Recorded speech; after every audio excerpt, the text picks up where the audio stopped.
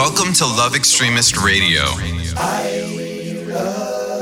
Being a love extremist means committing to and choosing love as joyful activism. I'm your host, Ethan Lipsitz, self-proclaimed love extremist. Love can exist everywhere, and yet, when talking about it, we all seem to define it differently. There are many environments and individuals to whom love seems lost, or was never there to begin with.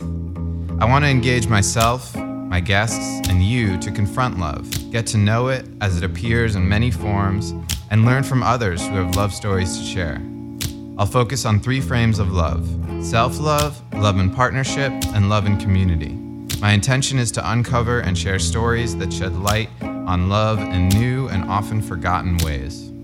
I'm very happy to be here today with my old friend Cooper Bates.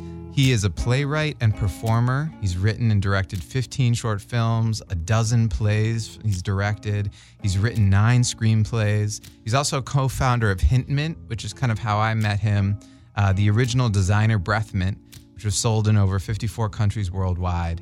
Bates' new play, Black When I Was a Boy, is a turn back to his passion. I like that play on words there. And I know Bates through his co-founder at Hint Mint, Harley, and also as his role as a community leader. He's housed a number of young artists rising through the Los Angeles landscape of creativity, and that was a really interesting opportunity for me to get to know him. So welcome, Cooper. What's up, dude? Well, Ethan, that was very impressive.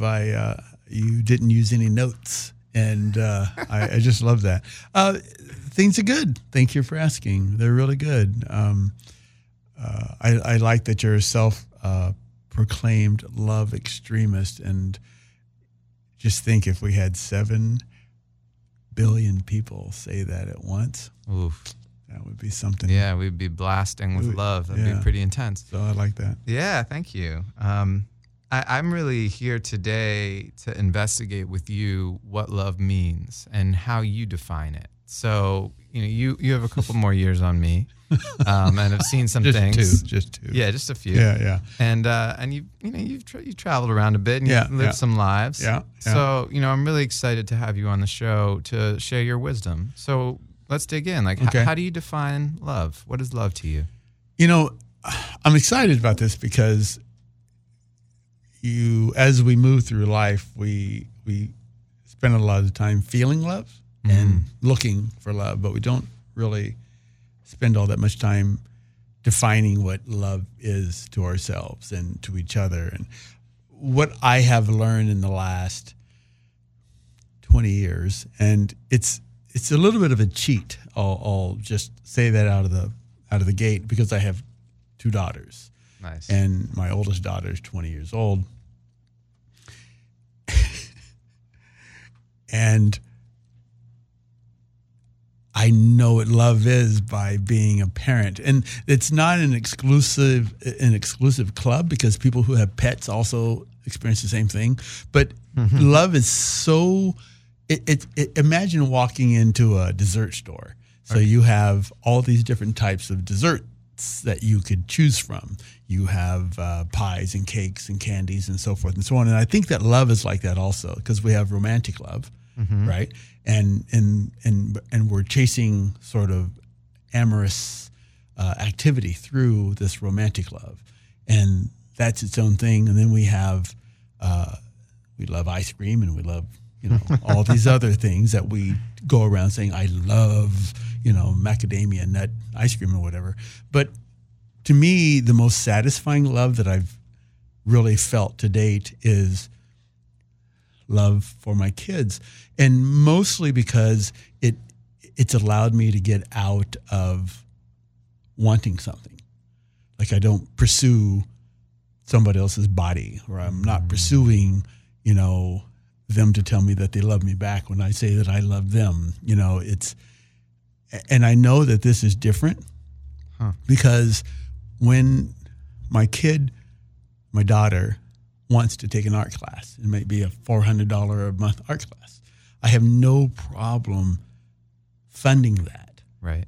If my friend says, who I love my friends, but if somebody comes to me and says, hey man, can I borrow $400? Or would you put me through school for $400? Right. Because I want to start my life over again. I'd have a hard time with that, even though I love them, Right. very much. And so that. Oh, and there was one other thing, like my desire to support people. I think equates with love also, and so it's obviously it's my daughter, but it is those friends that I really believe in, that I tell them that I love them and so forth and so on. And so when they say to me, or if somebody said to me, listen, Cooper, would you support me to go back to nursing school or whatever? And I need a place to stay for, 2 years without any rent. And I need, possibly a ride because I don't have a car. That's a tall order to fill, right? Mm-hmm. But if I love them, it means that I'm willing to sacrifice that and do that for them. And what am I going to get out of that, right? Right. I'm not. I just. It's just interesting to be faced with that kind of love challenge, right? And it's really interesting. Love is interesting. It's the most fascinating thing in the world, but it's also the most sort of elusive. Yeah. Because I feel, okay, the most succinctly I can put it is like when we say that we love something, it's like we're really saying that because we want something to come back to us through that. So you think it's tied to not maybe expectation or reciprocation? Reciprocation. But in the context of being a father, you're saying that's not it part of away. The equation. Yeah. But in every other flavor, there's some sort of wanting. Yeah. Okay. So I usually associate the candy store, I like that metaphor, in 3 frames, right? Mm-hmm. There's 3 types of candy available at the store that I've been programming for this show and conversation. And it's funny because the one of parenting hasn't come up, probably because I'm not a parent. Right. But really, I see self-love, right? That of oneself, love in partnership, which I could see being also tied to family, but also there's love in the collective, and the collective could also be a family, right? It could be a greater community. Mm-hmm. It could be your basketball team. It Absolutely. could be your entire city, right? There's a lot of frames and a lot of magnifiers or focuses where you could go with that. But I think what's really interesting is a lot of people talk about partnership love as being something that requires recommitments. And when you have children, maintaining the priority of the partnership actually often above the priority of the kids. Yeah. So as to maintain a healthy partnership and also to demonstrate what that looks like for your children. Mm-hmm. And so I guess I'm curious because, yes, there's the unconditionality of being a father, and there's also the partnership side where you want ideally to demonstrate a relationship that shows that you really, you have something strong enough to create kids, right? And nurture them and support them. So curious about that. It's hard to stay on point a lot of times when you're trying to demonstrate for your kids. Like it's not an innate sort of natural thing, like, because we're human beings. So, and our being is always pursuing something. So you get up early in the morning, you get the breakfast going, and your wife or your partner hasn't, she didn't mail the check that you wanted her to mail yesterday. And so you find that out and you're kind of angry with her, and your kids are sitting there and you're yelling at each other, and you're both just short, because you've got to get out the door to make the bacon and so forth and so on. And who's driving the kids? I thought you were driving them today. I can't believe you put this on me at the last second. So you're certainly not modeling good behavior and good love at that point. Right. But you're not. So it's hard to stay conscious of that stuff. But when things slow down and I guess the first time that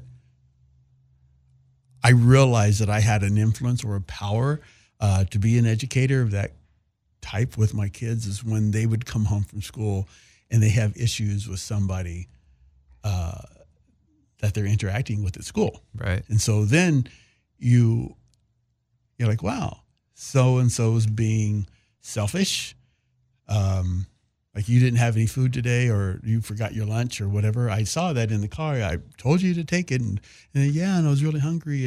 And she wouldn't give me, part of her sandwich. And even though I asked her in a really nice way. Mm-hmm. So now I have a chance to model, right?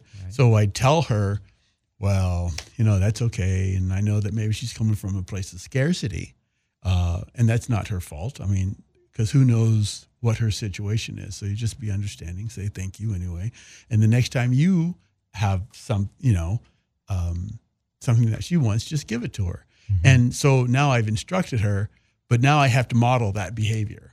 Right. So every time you or I tell my kids something as that, like I'm coming from a place of authority on a subject, that's when I get to model it. But just modeling things abstractly, like day to day, I'm in too many places and there's too many factors going on, and I fail a lot of times in that way. There's this one interesting, and we don't really know what we're doing with kids anyway, because it's so subjective. Right. Every choice that we make with our kids, aside from stay away from sugar when they're 2 weeks old, and get plenty of sleep, everything's a crapshoot. Everything is. Is it nurture or nature? But I was interviewing this kid because I'm trying to write this parenting book now, right? Not as Cooper Bates is the authority on what it is to be a great parent, but I'd love exploring the idea of how other parents are raising their kids to model that for people that are coming into that world. Yeah. And I was interviewing this mother who's a professor up in Seattle and her 21-year-old daughter. So I sat them. First I asked her all these questions, and then I wrote it all down, and I called her daughter and I said, hey, can I fly up and interview you about how your parents raised you and what you thought worked and what didn't work. Right. And she said, yeah. So I flew up there and she's sitting with her mother, and so I said, let's just kick it off. And she said, okay, well, I love my parents and I think they did a really good job with me. And I said, well, what's one thing that you would change, or like your mother thinks that treating you as an adult, even from a young age, worked really well for you? Because it made you really independent and made you use your mind a lot in conversation. She said, yeah, that's true. And I do love that. But also because she relied on that so much, she never gave me a chance to be a kid, so because she respected me as a human being too much. Mm-hmm. And I thought that was really interesting. I don't know. So the whole modeling thing, you have to be careful with that. I think that I'm rambling a lot, but I think that the best and most prevalent time for you to model for your kid is when they have a need, right? And they bring it to you, and you address that, and then you say, okay, now I've just told you how to do it. Now I want you to do as I do moving forward on that particular subject. Right. Well, yeah, and really, actions speak louder than words. Mm-hmm. So the way that you act is a demonstration. So I think a lot about this, and I also think about practice. Mm-hmm. To me, I feel most fluent in the practice of self-love and collective love, because I've had the chance in my life, in my 34 years, to experience that in abundance. Mm-hmm. However, in partnership love, I've had some beautiful partnerships. I'm exploring one right now. And I haven't necessarily had as much practice as I have in community and in myself, right? Right. And so when it comes to kids, I'm going to have even less practice than that, right? I've never had kids before. And, perhaps having a pet would help and be a starter opportunity. And there's also just, I think about it in terms of this kind of wisdom from experience. And so often, like you're saying, things like parenting, we show up and we're just, what the experience we have is that of being a child in our family, right? And however that worked out or didn't.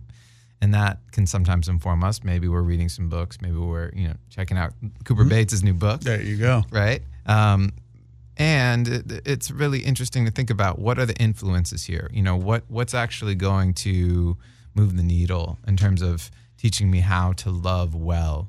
And I've really been informed by writers like Bell Hooks, and right now I'm reading Eric Fromm and The Art of Loving, and I really think there's so much to learn from these scholars around how they define it. And a lot of them see it very much as a conscious choice and an action and a verb as much as it is maybe a passive feeling. It's also like there's activism, there's choosing, and there's practices.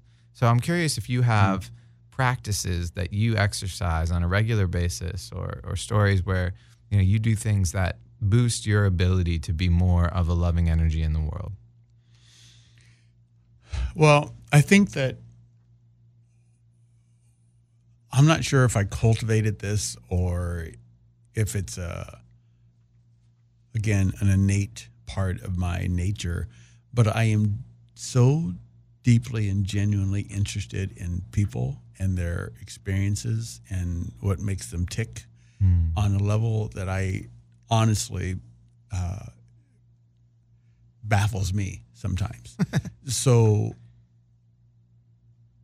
when I get a chance to engage with somebody, yes. No matter who it is, like some of my best conversations are with people who have been kind of cast out by society, right? So I'll be walking along with somebody asking for $1, for example. And if I am in the right headspace and I'm not on my way to pursuing something that I think I need, or need to be somewhere, then I'll stop. And before I give them the $1, like, who are you? Like, really? No, I'm serious. Come on now. Who are you? Right. Just tell me. Like, I know that's your spiel, and you can give that to me. But once we get past that, just talk to me. So I start sharing stories about, I know so-and-so and so-and-so who did so-and-so, and they were on the street and da-da-da-da-da. And, and I was on the street for a little bit. I was homeless in Paris for 6 months, actually. No way. When I was 23 or so. Wow. And so that gets a good conversation going. And the next thing you know, a couple of hours have gone by. And then at the end, they're like, wow, man, you're the first person to really see me in so long. And I really feel beautiful right now. So thank you so much for that. And no worries. Or even in a store, like I'll go into Best Buy or Ralph's or whatever. Right. And I never just randomly say, hey, where's the toilet paper or whatever it is I'm looking for. I'm always, excuse me, I look at their name tag, call them by name, ask them how they are. Yeah. So, and who they are. And then, minute into it, can you just tell me where the toilet paper is? And then they're always, I swear, every single time, it's like they double take. Like, wow, most people just say, hey, where is the da-da-da? Right. And as soon as I tell them, they're gone. So thank you for that. Yeah. So I feel like forcing engagement, not even forcing it, but just sort of, that's not the right word, but just sort of being relevant in the way that I interact with people is my gift of love to people. And that's how I try to bring energy. And I guess that, energy is, it's what you put out there is, it's like you're sowing your own field, and then you're walking around in it, and that energy just sort of stays on you. So typically when I run into people, they more times than not, they'll say, wow, I really like your energy. Yeah. And I love that. I love being in love with things too, because it just makes things so much more bearable and interesting. Well, really. And so really your attention is a gift. Yeah. And you're giving that gift of attention and inquisition and curiosity. Yeah. And in that, someone feels seen, they feel heard. Yeah. That is a gift. That's beautiful. Yeah. Yeah. And what's really interesting? I read this book called The Education of Little Tree. And they were talking, this kid he's living on, before his tribe has moved to a reservation, they're actually, he's 6 years old and he's staying with his grandfather. I think I'm remembering it correctly. And they talked about how when Indians give gifts to people, they do it anonymously so that the person who gets the gift, it feels like the gifts have come from the spirits, right? And they deserve it. And there's no no grantor. That person is removed. And I loved that idea so much that I went out immediately and I bought two things for two people. I bought a T-shirt for somebody that really had mentioned they'd like that T-shirt, and I bought a water bottle holder for somebody else.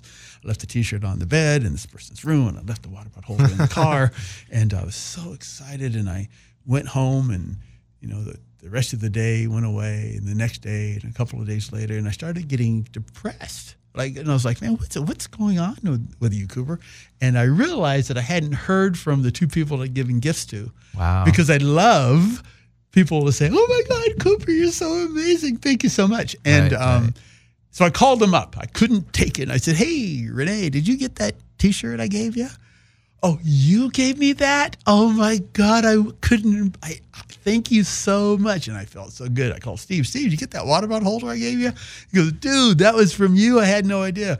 And all of a sudden, this sort of washing of appreciation for me filled my soul. And I felt really good again. And I felt like I was in balance again. And I realized that at that point that I had to readdress the way that I moved in the world also. Because if I'm always, like we started at the top of the show, if I'm always looking for reciprocation, then that's not where I want to be. Because then if I don't get that, then I fall off my center. Yeah. And so that's why I just started becoming, one of the reasons I started just becoming interested in people and just being with people and giving people things just for the sake of doing that, and not worrying so much about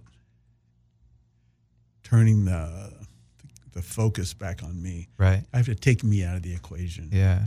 So it's interesting because the way I kind of came to know you was through you having a home full of young artists who weren't related to you by blood. No. And you had open space for them to live. I don't know the conditions of that agreement, but some of them, definitely weren't necessarily working full-time jobs, and were really exploring their art, and going through school or other things. And so I'm curious just to hear, maybe a little bit about some of the stories of that experience. And I don't know if that's still something that's active in your life, or if you've kind of moved into a new phase, but that was really fascinating to meet a man who has abundance of space, at least more than he needed, and the ability to house young people who are not close, and maybe they were in your daughter's generation. It's back and forth. It's all over the map, honestly. Okay. We do have an abundance of space. We have like 8 bedrooms in our house, and there's 4 in our family, right? Myself, wife, and 2 daughters. And I'm an artist, and I know, Harley's father actually took me in and supported me when I didn't have... Harley, your co-founder at Hintment. Didn't have anything. So then when I moved to Los Angeles, I struggled. When was that? 1990. Okay. The only reason I was able to make that happen is because somebody took me in and said, hey, you can stay for a few months on my couch for free. Nice. And that allowed me. So then when I, get married and get this house, we have all this space, and I just started thinking about all the gifts that had been given to me, and I thought, why don't we just give back in that way? Wow. So the rent in our house is cheap, and some people stay for free. The longest we've done that a couple times for 6 months, but they're almost all artists. We don't interview people. Right. Like, people come to us and like, oh my gosh, I can't even tell you.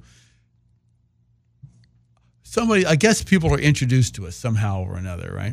So, but I don't say, so you don't happen to be an artist or something, because we only take in artists because we know that they struggle the most and they're trying to get their art on the, on the up and up. And so but it just works out. And I think that it's beautiful, and people, and then again, it's because we put that kind of love out to people, and then people obviously feel loved. So that house is just filled with that type of energy, and we never had a bad experience, and we've been doing that for 20 years. That's incredible. And I just want to say that's a testament to you It's the chain, right? I see love being this karmatic chain, and while it may not be cyclical in that it comes back to you, you received it from one person and you gave it to someone else. You passed it on. Yeah. And so while you might be doing loving acts for numerous people, those people are taking the love that you've given and they're going to pass it to someone else. Hopefully. Intentionally, I would say. You know, that's very much built into what you've done. And you've led by example, right? Your actions have shown that. It's true. So thank you for that. That's true. That's true. So what's your favorite love story? I thought about that a lot, actually.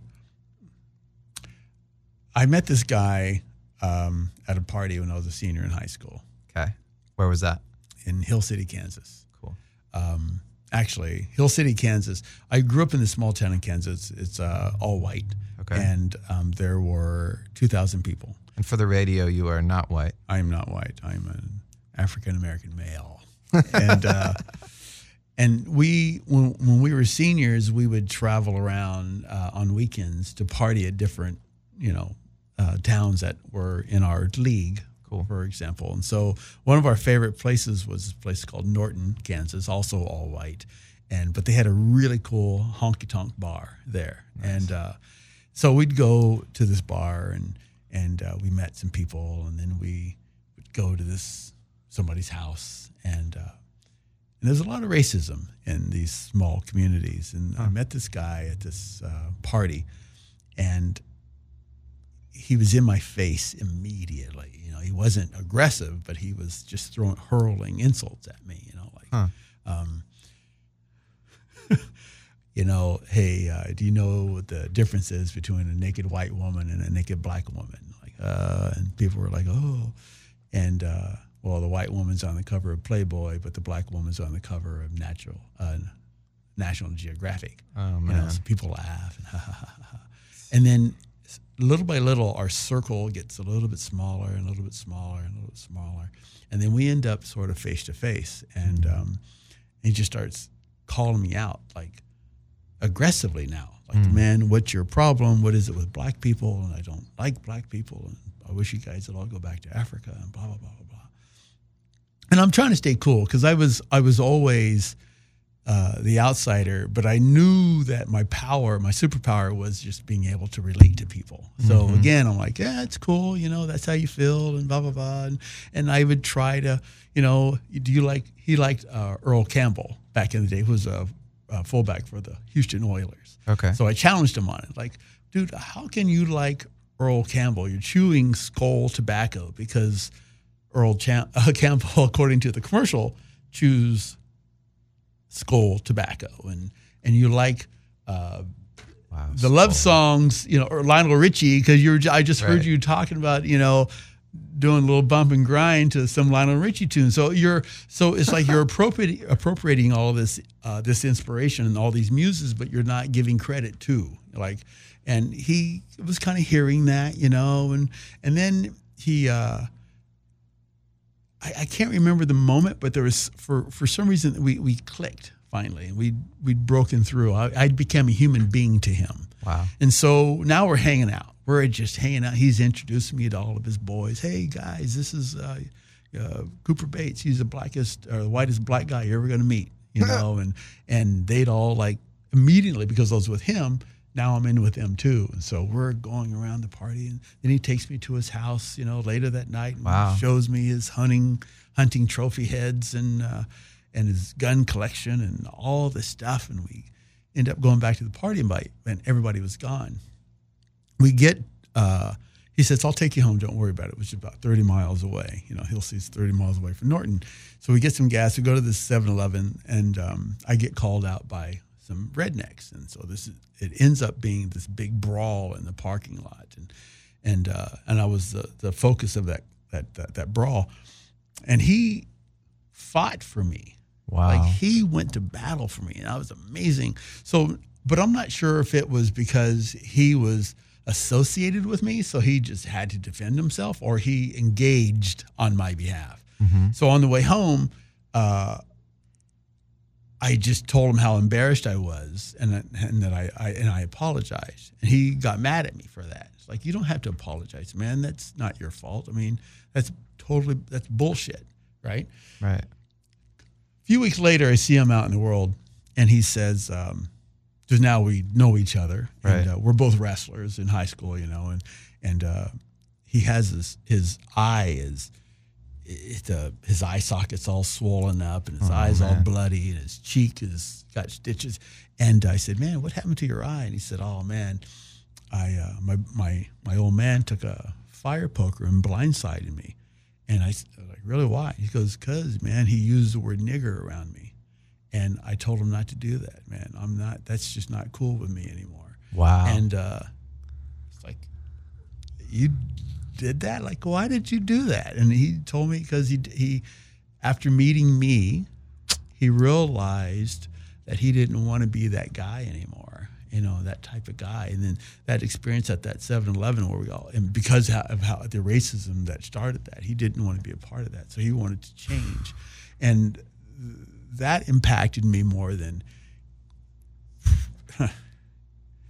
any relationship I've ever had. Probably I was 18. I was because I was still impressionable, right? Yeah. And that somebody would suffer on an ideal, right?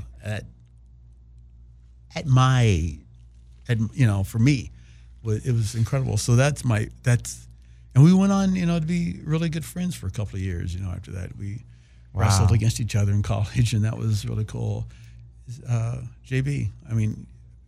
That's amazing. Yeah. That's a beautiful story. And I think especially right now in these moments of tension when people their biases are based off of not knowing and not communicating and kind of othering people, and the separation that we create by being on devices and having, faux relationships digitally, to be able to go face to face with someone and actually get to know them and then shift their perception of your kind, whatever that means. Right. Is it's a really potent and really important. Yeah. And the opportunities to do so feel like they're less and less as we, internalize our lifestyle and our community. It's right? Absolutely true. Yeah. And that's amazing. Not traveling as much as we used to. Right. It still fascinates me at how few Americans have passports. What do you think the value is of having a passport? Like, what is having international travel? What did that do for you in your life? Besides having the opportunity to be homeless in Paris, right? I've never been of the ilk where I've had prejudices or racism because I really couldn't afford to anyway. In a weird sense.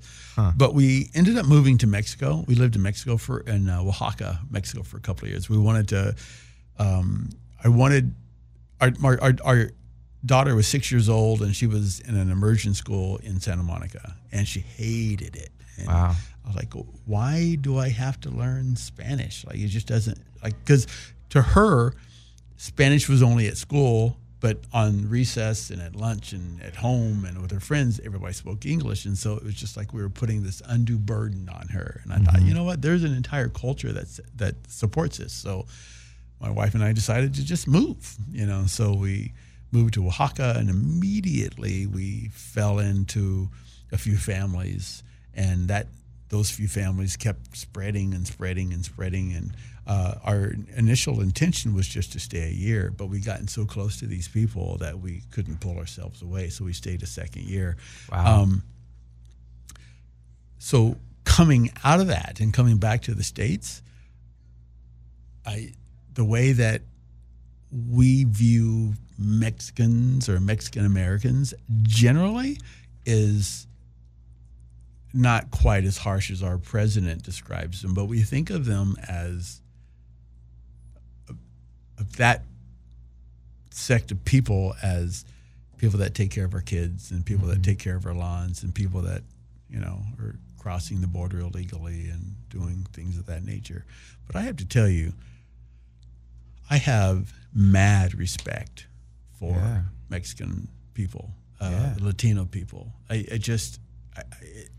their family values, their cultural values are so much deeper and richer than ours. And when you talk to people, like when I have arguments with my friend, political arguments, with dialogue with my friends all the time, and who have bought into what our president is saying about them, and it's just like, you guys just don't understand, man. And these guys don't travel. Like a friend, I hate to say his name, but call him Radical just to protect his, in case he ever listens. But he has all these opinions about all these people who are coming into America. Right. He just doesn't like anybody. And it's like, dude, if you traveled, you would see that these people would be as human. Like, you just have to, if you just opened up your heart, start with that. And then to have some understanding about why you're opening up your heart, go live in their culture for a little bit. Just get out and see things. It just, you can't help but broaden your perspective on things when you travel. It's a long-term investment in a way, you know, because you're not going to go to Mexico or South America for a week and then come back and be like, oh, okay, let me see how much this changes me. But if you actually give up yourself and travel, and you have to travel off the beaten path, you can't go travel and just see all the tourist sites and then stay in the Four Seasons or wherever you're going to stay, and then come back, you know, and stay with the Americans. But I think that travel is one of the greatest gifts that we can give to ourselves. And it's frustrating running into so many people that live in our country, Americans that just don't travel. It's really interesting. It's interesting. And that's one of the things I love about Los Angeles, because this city, I feel there's an opportunity to travel within LA. Like, I don't know if you've seen The City of Gold, Jonathan Gold's documentary about the food critic. But we have the largest population of Korean, of Salvadorian, of Mexican outside of their native country, right? And so you have this incredible, and food becomes kind of the bond, right? But that can be a gateway, right? The dinner table can be a gateway, and this accessibility to, oh my gosh, I love Salvadorian cuisine, I love pupusas. But this is our country. This is our country. So yeah, you can bring your food here, and I'll eat your food, but I don't necessarily want to hang out with you. I don't. This is my country, and I'm a new nationalist, you know. So we just have all this. We're so possessive, and that's where it comes from. So unless you like, when we have a roommate that's our housemate that's from China, and when her parents come here, they will not do anything but eat in Chinese restaurants and shop in Chinatown, and everything's about Chinatown. They will not experience the American culture. So I find that just as fascinating as anything. But you can't expect to. You can't expect to. There's no curiosity. There's no inherent curiosity just by going to visit restaurants that are ethnic. Right. You know, we hosted I can't remember what it's called. Oh my gosh. But the city put on 100 dinners at 100 different houses. And we were talking about diversity in Los Angeles, and we got to host that. So there were 12 people that showed up, and the host said, okay, I'm going to go around the table and just ask everybody what you love most about Los Angeles. And he asked me first, and I was like, oh man. And I hadn't had a chance to really open my mind up and say something that was interesting, and I didn't want to say what I knew everybody else was going to say, which was the diversity. But I said it because I didn't, and so the next person said diversity. The next person said diversity. Well, it's funny how everybody said they loved the diversity, but the biggest problem they have with this city is diversity. The segregation. The segregation, right. Yeah. It's so interesting. You can have a diverse place, but not an integrated place. And it's not integrated at all. I mean, it is when you look, but it's not. Right. And that's really frustrating to me. And I think that if we just forced ourselves out of our beloved country more often, then we would not be so locked into that philosophy of, this is my country, this is my home. Yeah. You need to get legal. You need to Right. And eating out is not going to do it. Yeah. Okay. Good point. I appreciate that perspective. What as an artist, you're a playwright and you're a director and a writer. Where do you see yourself kind of confronting these issues in your work? Where do you find art to become a tool for inclusion or for love and kind of expanding certain perspectives?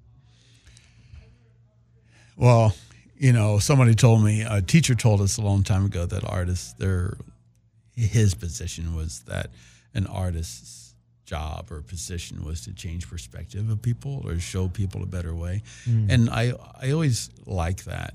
I have a play, Black When I Was a Boy, that's touring right now. Amazing. And in that, I tell that story of JB. I talk about it's about my how I learned what racism is for me, and through my friends and through my community and through the world through the eyes of a child. So from the time I was 5 years old until I was 18, and how I dealt with that.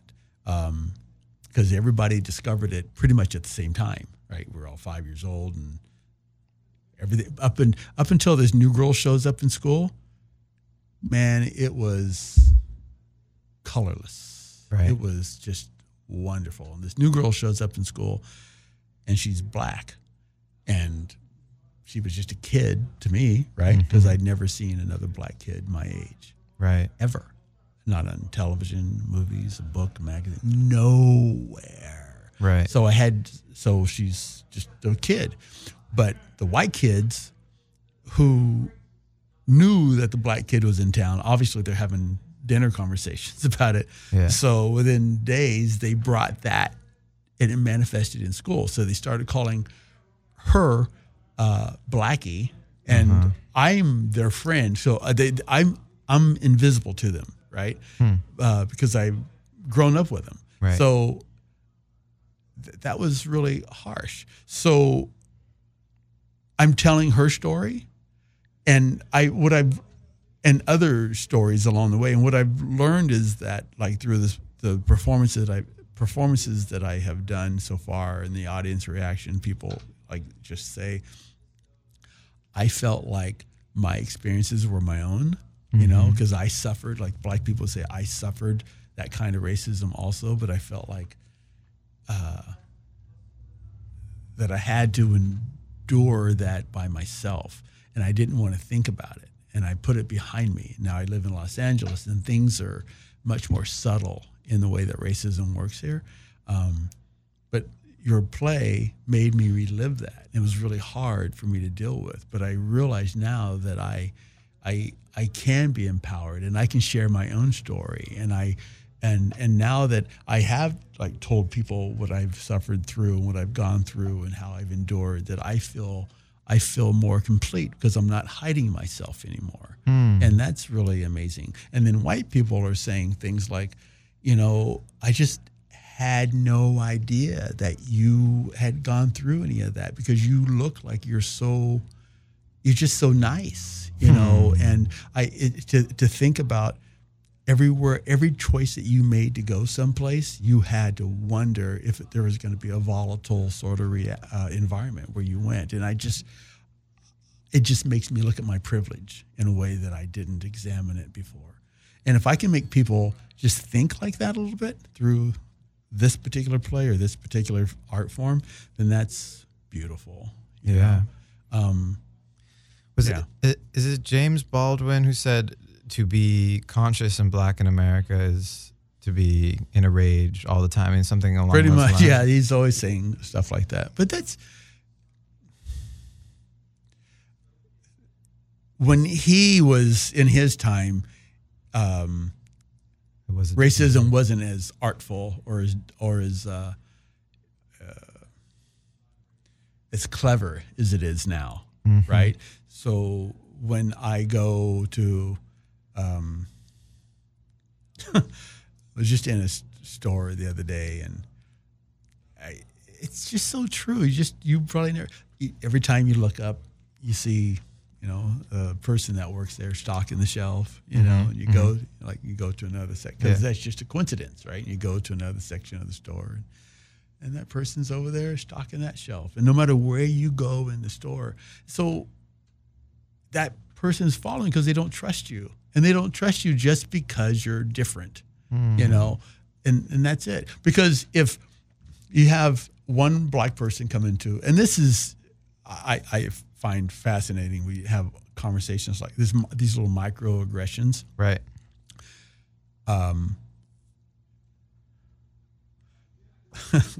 One black person goes into a store, and maybe they do take something without paying for it. Mm-hmm. And that, not the way that white mentality works is up. I told you they're all alike. So now every black person that comes in that store gets the same treatment. Right. We don't get the clean slate. A white person comes into the store and they take something without paying for it. That's just a one-off. Right. It's just that person. So there's no continuation with that fear with any other white person that comes in. It could be 10 people in a row that do it. Well, those are just 10 bad people, that just have that kind of theft issue. And the rest of the white people that come in get the clean slate. Every time I go into a public venue like a Starbucks or any kind of coffee shop or a restaurant, and there happens to be a white woman sitting on a bench, and she's got her purse, say, on her left side, and there's no other place to sit, and I'm like, oh man. So I'll put my stuff down, and this is my routine. So I'll put my stuff down, open my bag, take my computer out. I'll take out my wallet, take out my little loyalty card, put my wallet on the thing. I got my phone. I put the phone on the table. My bag's on the bench, and I go off and I order something. Right. And I wander around a little bit, and I'm looking at, the mugs and whatever else they have. And I'm taking my time, and I'll go back and I'll sit down. And as soon as I sit down, she'll move her purse to the other side. Right. And she has no idea what that does to me, right? Do you ever think it's worth asking and saying, hey, why'd you do that? I have, and I thought about trying to make a documentary, and then around that, because it happens every time, I mean, unequivocally. Yeah. But then I thought, how would you? Maybe I will, now that you've actually put that out there and challenged me to it. But I thought, who would admit that? Well, I don't want to be thought of as a racist on record. Right. Well, it's not an admission. It's really more of an inquisition, right? It's just kind of like hey, I noticed you moved your bag to the other side of the bench. What caused you to do that? I did ask one woman that. I was at a volleyball game. I had a shooting. I have a really nice my kit that I carry with me is probably $10,000 around my shoulders, and so I'm shooting, and her bag is on the floor by her chair, and I see it. I just see it's big. I just noticed it. I'm shooting, and I leave, and I come back, and I shoot, and I leave, and come back, and all day. And when I sit down to take a moment, she moves her bag, right, and I get up. And I go around the gym, and I'm shooting, and her bag goes back over. So I did ask her when I sat back down. She moved it again. And I said, I'm sorry, man. Do you mind if I just ask you a question? No. She turns and she faces me. Yeah, what's going on? I said, I did notice that you you moved your bag when I sat down. Maybe it's my energy. I'm not sure. But am I putting off something that says, this guy's dangerous? And she goes, no, not at all. Why do you? I said, well, because, we've been here all day, and I have been shooting, and I've noticed that other people have sat in this chair, and I sat down. I'm just sitting to take a break, and my daughter's playing, and you moved your bag. Oh, no. I needed to get something out of it. That's all. And she had it on her lap. Right. And she took, her little lip gloss or whatever she took out, she used it, and she put it back in. And we had a nice conversation. Nice. It lasted 5 or 10 minutes, Right. And then she put it back over on her left side. And then I kid you not, I get up to leave and she puts it back on her right side where it was on the floor where there's more space. Yeah. So I don't know. But, listen, I'm sure that she's a nice person. And if I had more time, if I see her again, I will talk to her, and inevitably we will have a beautiful conversation, and we will talk about love and what we adore in life and kids, and it'll be really beautiful. It's funny, when you asked me earlier, or maybe it's on the question that you sent me, the one that struck me the most was, who taught you how to love? Yeah. And I was trying to figure out where that one person was that had the most, who taught me how to love. Right. And I think it's just it's multiple people. Right. And it is racism. I'm in the fortunate position to be somebody who can change perspectives. Mm-hmm. And so I do understand that I carry the weight of the blackness on my shoulders on some level. Mm-hmm. I have to be a better person than my counterparts and my peers if I do want to get the job, and I have to be a better person if I put in an application to, when we were trying to get apartments back in the day, Right. I had to, when we, you have to write a letter, you have to be more personable, you have to dress. I mean, it's just all these things, and it can be seen as a burden. Mm-hmm. It can. And people want to talk about, like, what's it like to be black, Yeah. and how do you stay positive? But it just makes me feel good. And I have had a lot of, I don't know, it's a, again, I guess going back to earlier, it's that reciprocal thing. Yeah. You get affirmation. Yeah. And if you get enough of that, it works. And and once you get the first affirmation you get, Mm-hmm. you're like, oh, that's interesting, and may not. You get another one, but by the time you get like 3 or 4, it's a thing, then it just becomes a part of you, know? And so if I can change people through art, that makes me feel good. If I can buy somebody a coffee as a way to thank them for holding the door open for me, that's a good thing. If I make somebody's day who was on the street, that's a beautiful thing. And then all of a sudden I'm looking for, even though I'm not, I try to say that I'm not into the reciprocal thing, but if I can just, my entire life is an expression of making people feel like somebody valued them. Yep. That's a hard thing to deny for me.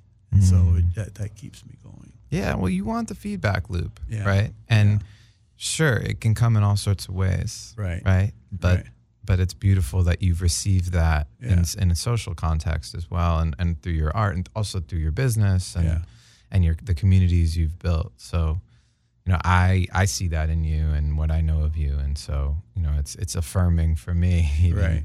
Can I ask you a question? Please. So you are investing a lot of time and energy making this podcast, for example. Mm-hmm. Do you think that love is valuable? Like, honestly? Do I think that love is valuable? I think that love is the reason we're here. Huh. I think if you come down to it, the majority of our behavior is for acceptance, Yeah. is for a feeling of being seen, being heard, being acknowledged, whether it's the most extreme act of hate, the most destructive act of policy, or whatever you want to say, or a beautiful piece of artwork. All of those things come from the same place, which is, I want to be loved, in my view. That's what it all comes down to. And having, in the last year, I've had the great opportunity and challenge of confronting my mortality. I had a disease and a challenging diagnosis. And in doing that, I became conscious of the fact that you can strip away everything else. The only thing that matters is love, in my view. And that's been my experience. And the more that we distance ourselves from that, the less that life is worth living. So are you more attracted to the feeling or the action? Both, but I would say it is a choice and an action every day.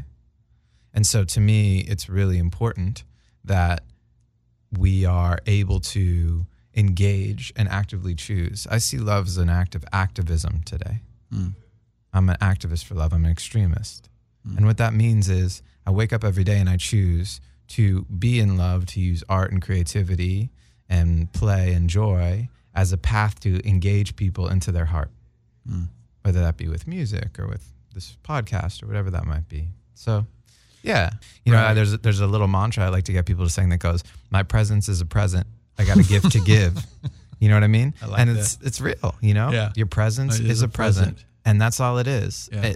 And you don't have to push beyond that. Yeah. You don't have to force the solution. Yeah. You can just be there. It's true. And let your light shine. It's true. You know, But just isn't that the smile. male thing? Like we want to fix. We want to Right. fix. But the fix is Yeah. already Yeah, within yeah, us. yeah, you're You right. don't even have to You're go right. even further. Yeah. Wow. Yeah. Well, Cooper, this has been an incredible conversation. I'm so glad. And we could go on for hours. Yeah. I can't believe an hour's already passed. Oh, man, that sucks. Right? I want to know, where can people find you? Where do they find your work, or what's a link or something that you'd like to share besides, of course, Hint Mint, which is pretty widely available Right. around the world. Well, there's blackwhenIwasaboy.com. Dope. And there's cooperbatesphotography.com. Nice. And I most do that out of love, by the way. So, Beautiful. But yeah, and you can, or if you want to reach me because you want me to do whatever for you, Cooper@hintmint.com is my email. So there you Beautiful. go. Beautiful. Thank you. Thank you, Ethan. So what's your favorite love song to take us out? What's your jam? I've been thinking about that a lot too. There's two, if I can cheat. Uh-oh. Well, so- we might only play one, but what do you got? Okay, if you can only play one, "Stay Gold" by Stevie Wonder. Ooh, it's the second Stevie track we've gotten. hit Really? with. Really? Yeah. Stay Gold. Nice. Stay Gold, and it's not the typical love story, but it's the idea of the David Frost poem that nothing gold can stay, and he's trying to talk us into keeping our gold, and I think that our love is gold, and if we can just, Yep. that's really a beautiful metaphor for me. So stay gold. Stay Gold, Stevie Wonder. Thank you, Cooper Bates. Black When I Was a Boy, cooperbates.com. And thank you for being a pillar of love in Los Angeles and the world. My pleasure. Thank you. All right. You thought that all would last forever, but like the weather, nothing can ever and be in time. Stay gold. But can it be when we can see so vividly a memory? And yes, you say so must the day to fade away and leave a ray of sun so gold. Life is but a twinkling of an eye, yet filled with sorrow and compassion, though not imagined. All things that happen will age too old, though